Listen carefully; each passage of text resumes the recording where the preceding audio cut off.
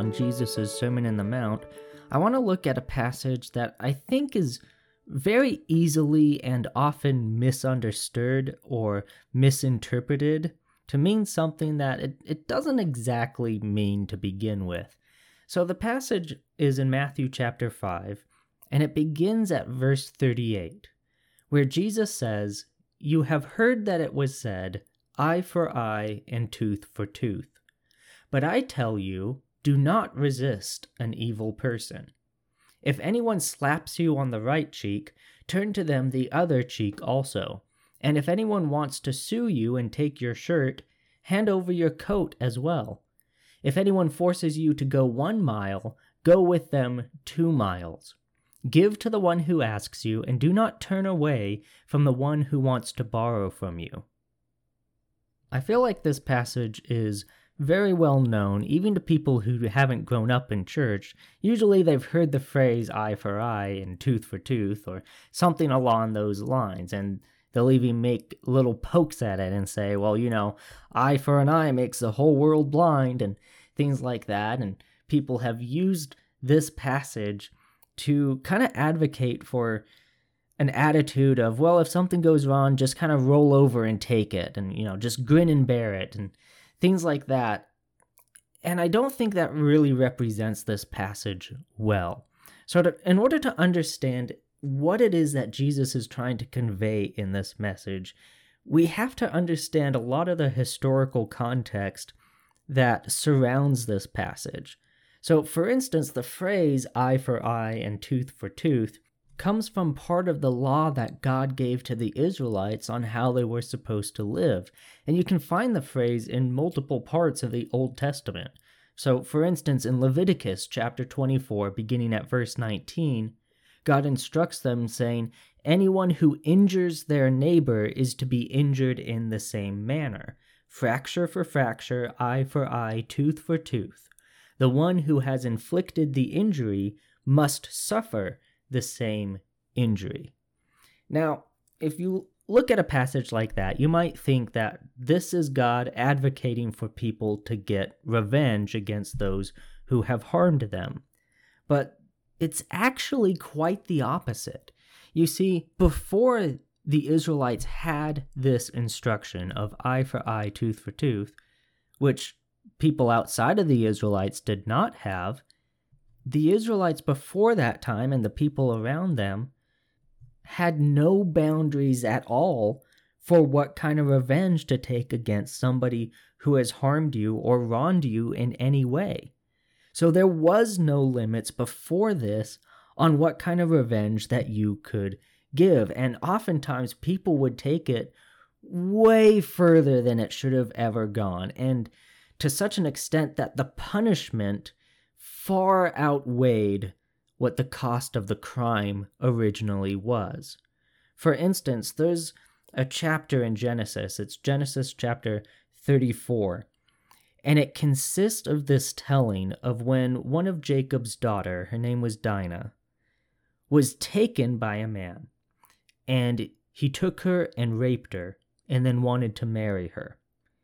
And when Dinah's brothers found out about what this man had done, they tricked him and went to his city, and not only did they kill the man, they also killed his father, and they killed every single man in that city. And then they took all of their women and all of their children as well as all of their possessions and wealth with them. And that kind of revenge was commonplace at this time. And that's why God intervened and said, you know what? Maybe let's not take things that far, right? We're not going to excuse the crime. We're not going to excuse what has taken place. But maybe let's not go on a killing, pillaging rampage in response to it. Let's keep the punishment at equal value as the crime. Therefore, if somebody wrongs you, don't go and kill an entire city of people. Instead, keep it eye for eye, tooth for tooth fracture for fracture, the same injury that has been inflicted, that's the kind of injury that should be inflicted back in return, right?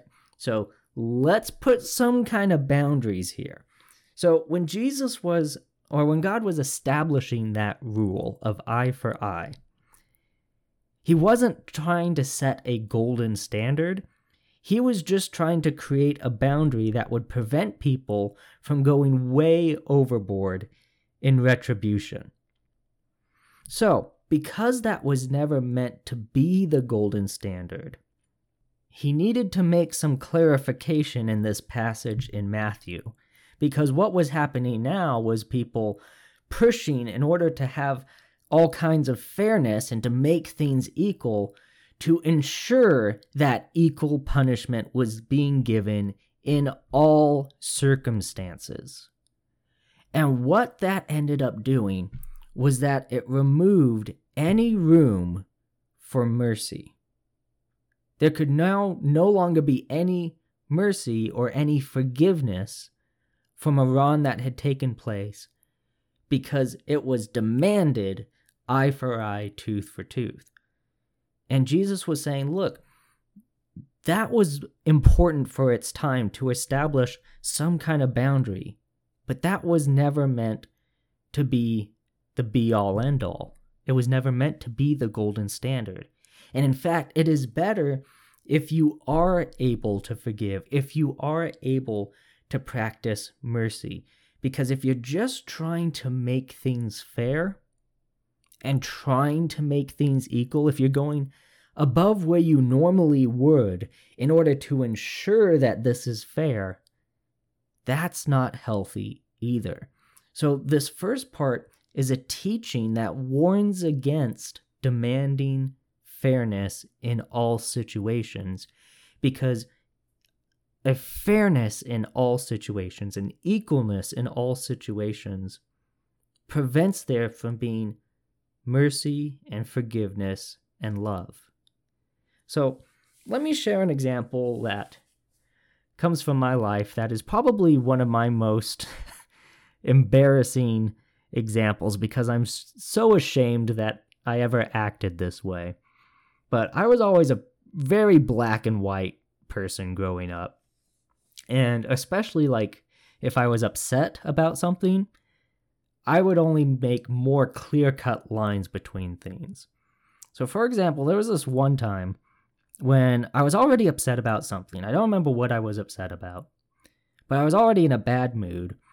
And my mom asked if me and my siblings would help her out in the garden. And she said, "Can I get you guys to help me out in the garden for 10 minutes? And me, because I was already upset and, just a pain in general, what I did was I set a timer for 10 minutes and then went out to help her. And when that 10 minutes was up, I went back inside. Even though there was still more work to be done and everybody was finishing up what they were doing, I had been asked to work for 10 minutes, and I set that 10-minute timer, so I did what was asked of me, and that was fair, and I did my part. I did what was required. That was fair. But it wasn't loving. It wasn't thoughtful. It wasn't caring. It was selfish. And I am ashamed to this day that I ever acted that way. And I don't want to act that way in my life now. I don't want to act that way in the future. I don't want to let this desire for absolute fairness to make me someone who is unloving. And that's what Jesus is warning about here. Yes, you had eye for eye, tooth for tooth. You had that for a while when it was needed. But now let's make room for loving others and forgiveness and mercy.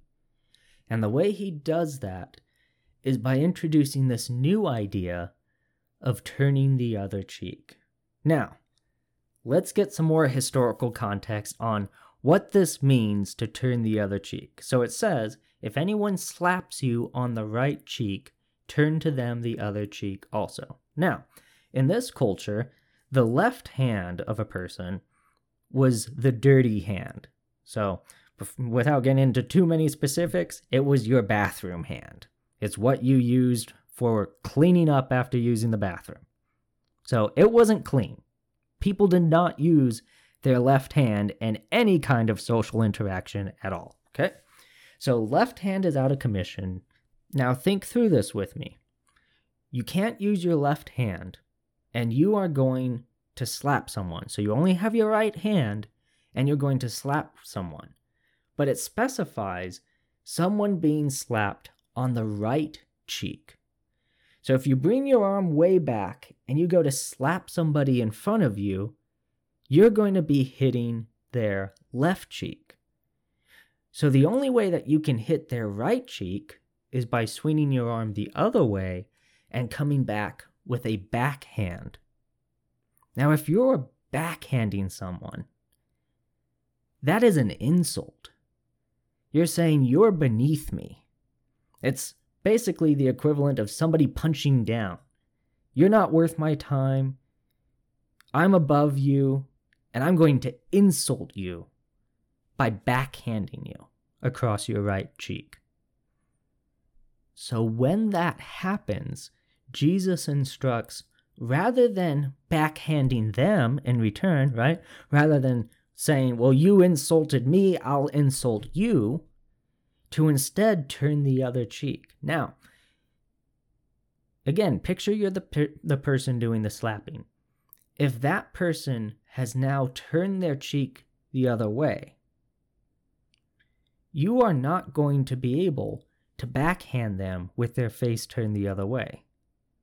The only way you are going to be able to strike them again is either with an open-handed slap or with a punch. And at that point, it's gone from a backhanded insult and demeaning someone to now striking them as an equal opponent in a match. So when you turn the other cheek, what you're doing is you are saying, if you want to insult me, fine. I'm not going to stoop to your level and backhand you in return. But if you're going to hit me again, it's going to be on equal terms. And there might be legal consequences for you for striking someone with the palm of your hand, with punching someone. Right? This isn't an insult anymore. Now it's going to be a fight. And are you sure that you want to turn this into a fight? Are you sure you want to escalate this? I'm giving you a chance to back out. Don't make this any worse. I'm not going to insult you back, but if you're going to strike me again, just know it's going to be as equals, and that changes the playing field here. But you can have the backhand. I'll give you that one. So this is really a powerful teaching because it's not saying to just roll over and take it. What turning the other cheek does is it's really an invitation to equality between the people's positions.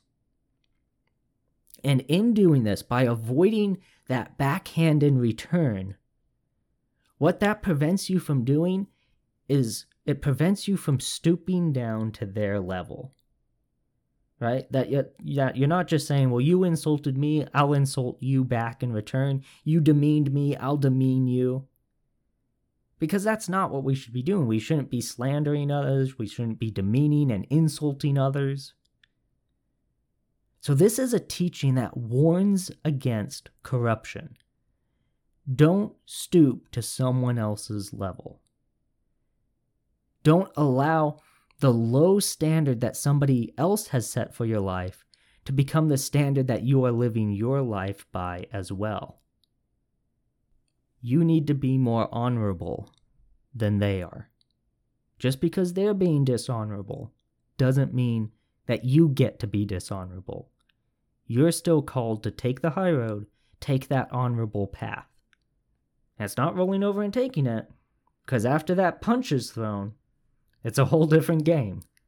But the backhand, let them have it. They didn't break any bones. You might get a small bruise for a day or two. Big deal. No skin off your back. But don't let what they have wrongfully done to you become an excuse to allow yourself to do something that you shouldn't. So let's take this whole situation, right? Backhand, turn the other cheek, apply it into a modern sense. Let's say somebody drags your name through the mud. Let's say on social media, right? They post a Facebook status and they say something terrible about you. Maybe it's not even true. Maybe it's a lie that they've come up with or a rumor they've heard, but they have said something against you, against your name. They have backhanded you. They've insulted you. They have demeaned you. Do not, in response, go to their page and start making a post towards them and a comment and demeaning them in front of everybody to see and dragging their name through the mud. It's not worth it. It's not worth your integrity. It's not worth your honor. It's not worth giving up who you are and who God calls you to be in order to get even with them. Turn the other cheek. Now, what if they're doing it repeatedly, again and again and again? Lies, slander, insults. What do you do then? Then you provide the invitation to equality. You could call that person up. Say, hey, I've noticed you've been saying some stuff about me. I want to sit down with you. Let's get coffee. We'll sit down. We'll talk about it. Maybe I've wronged you in some way. Maybe in some way I'm not aware of. I don't know. But there's clearly bad blood between us, and I don't want there to be bad blood. So let's sit down. Let's hash this out. What's going on? Let's talk. See, at that point, it's no longer just insults flying across public space. It's saying, look, you're a person, I'm a person, we're equals, let's sit down and try to figure this thing out.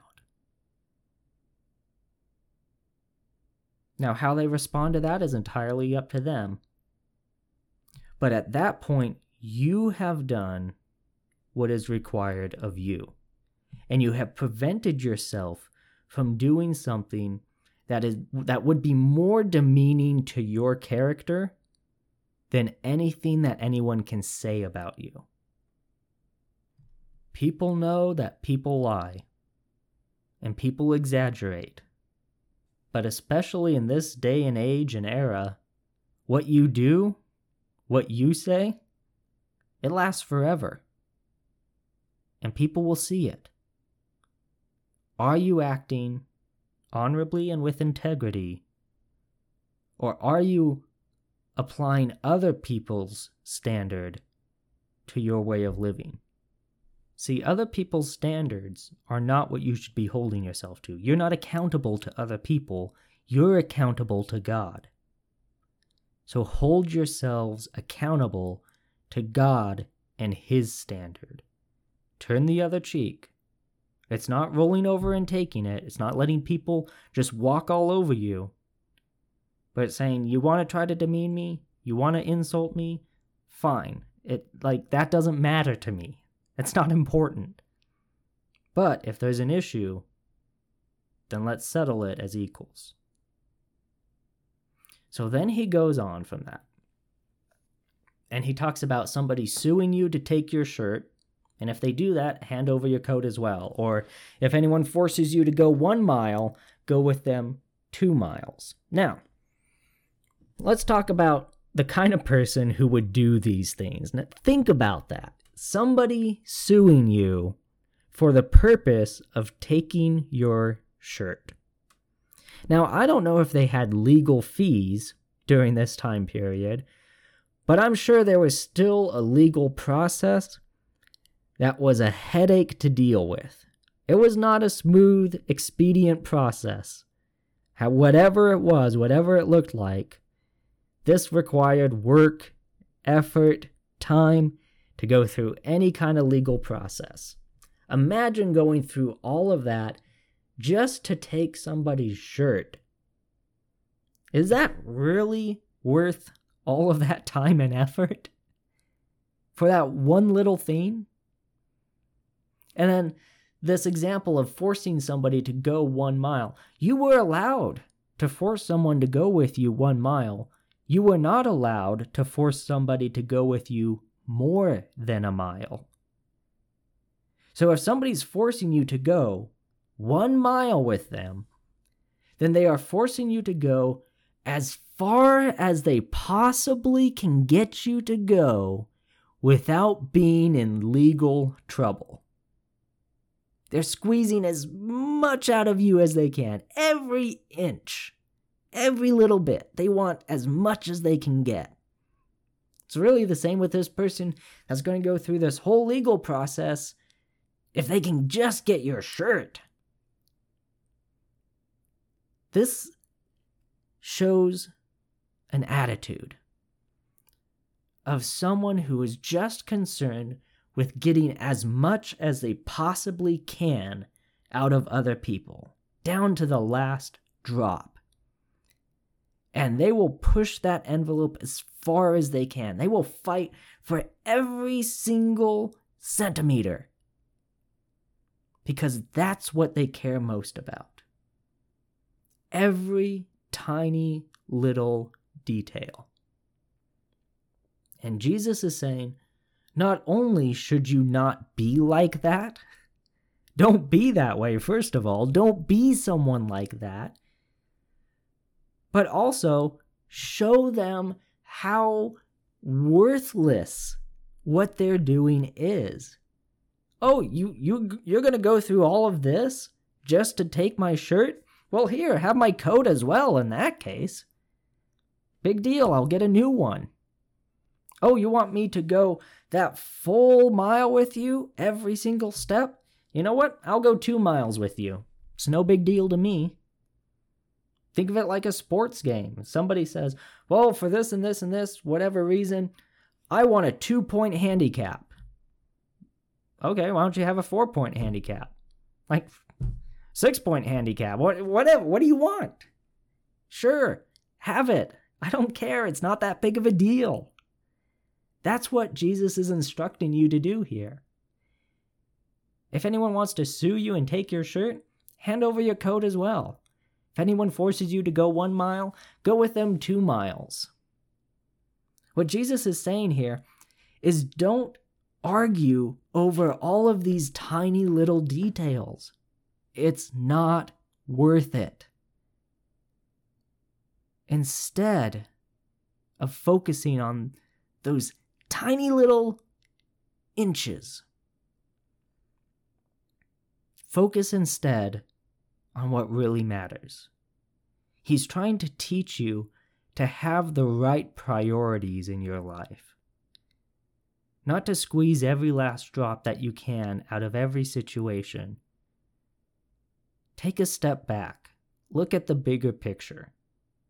It truly is not worth it to argue over every tiny little thing. And it really ties in really well, I think, with what he says in the next chapter, in Matthew chapter 6, when he's talking about not worrying. It starts in verse 25.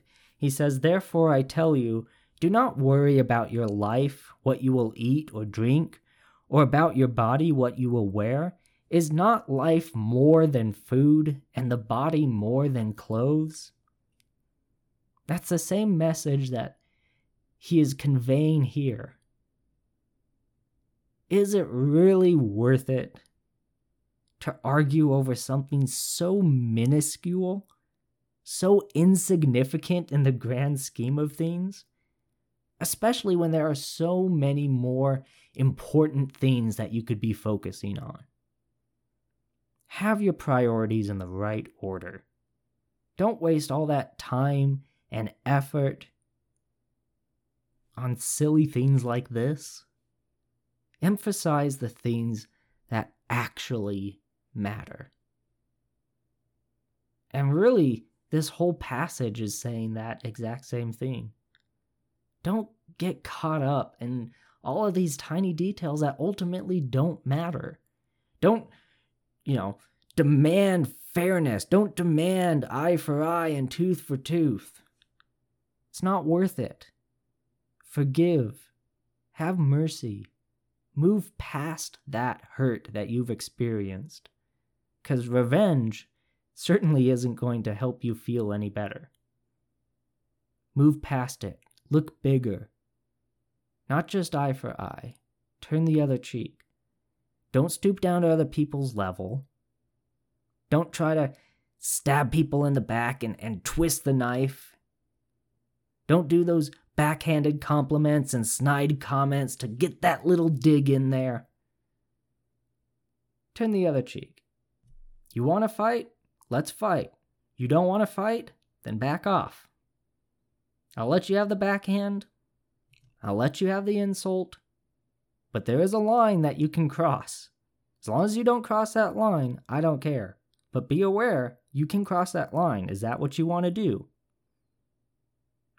We're going to face each other as equals here.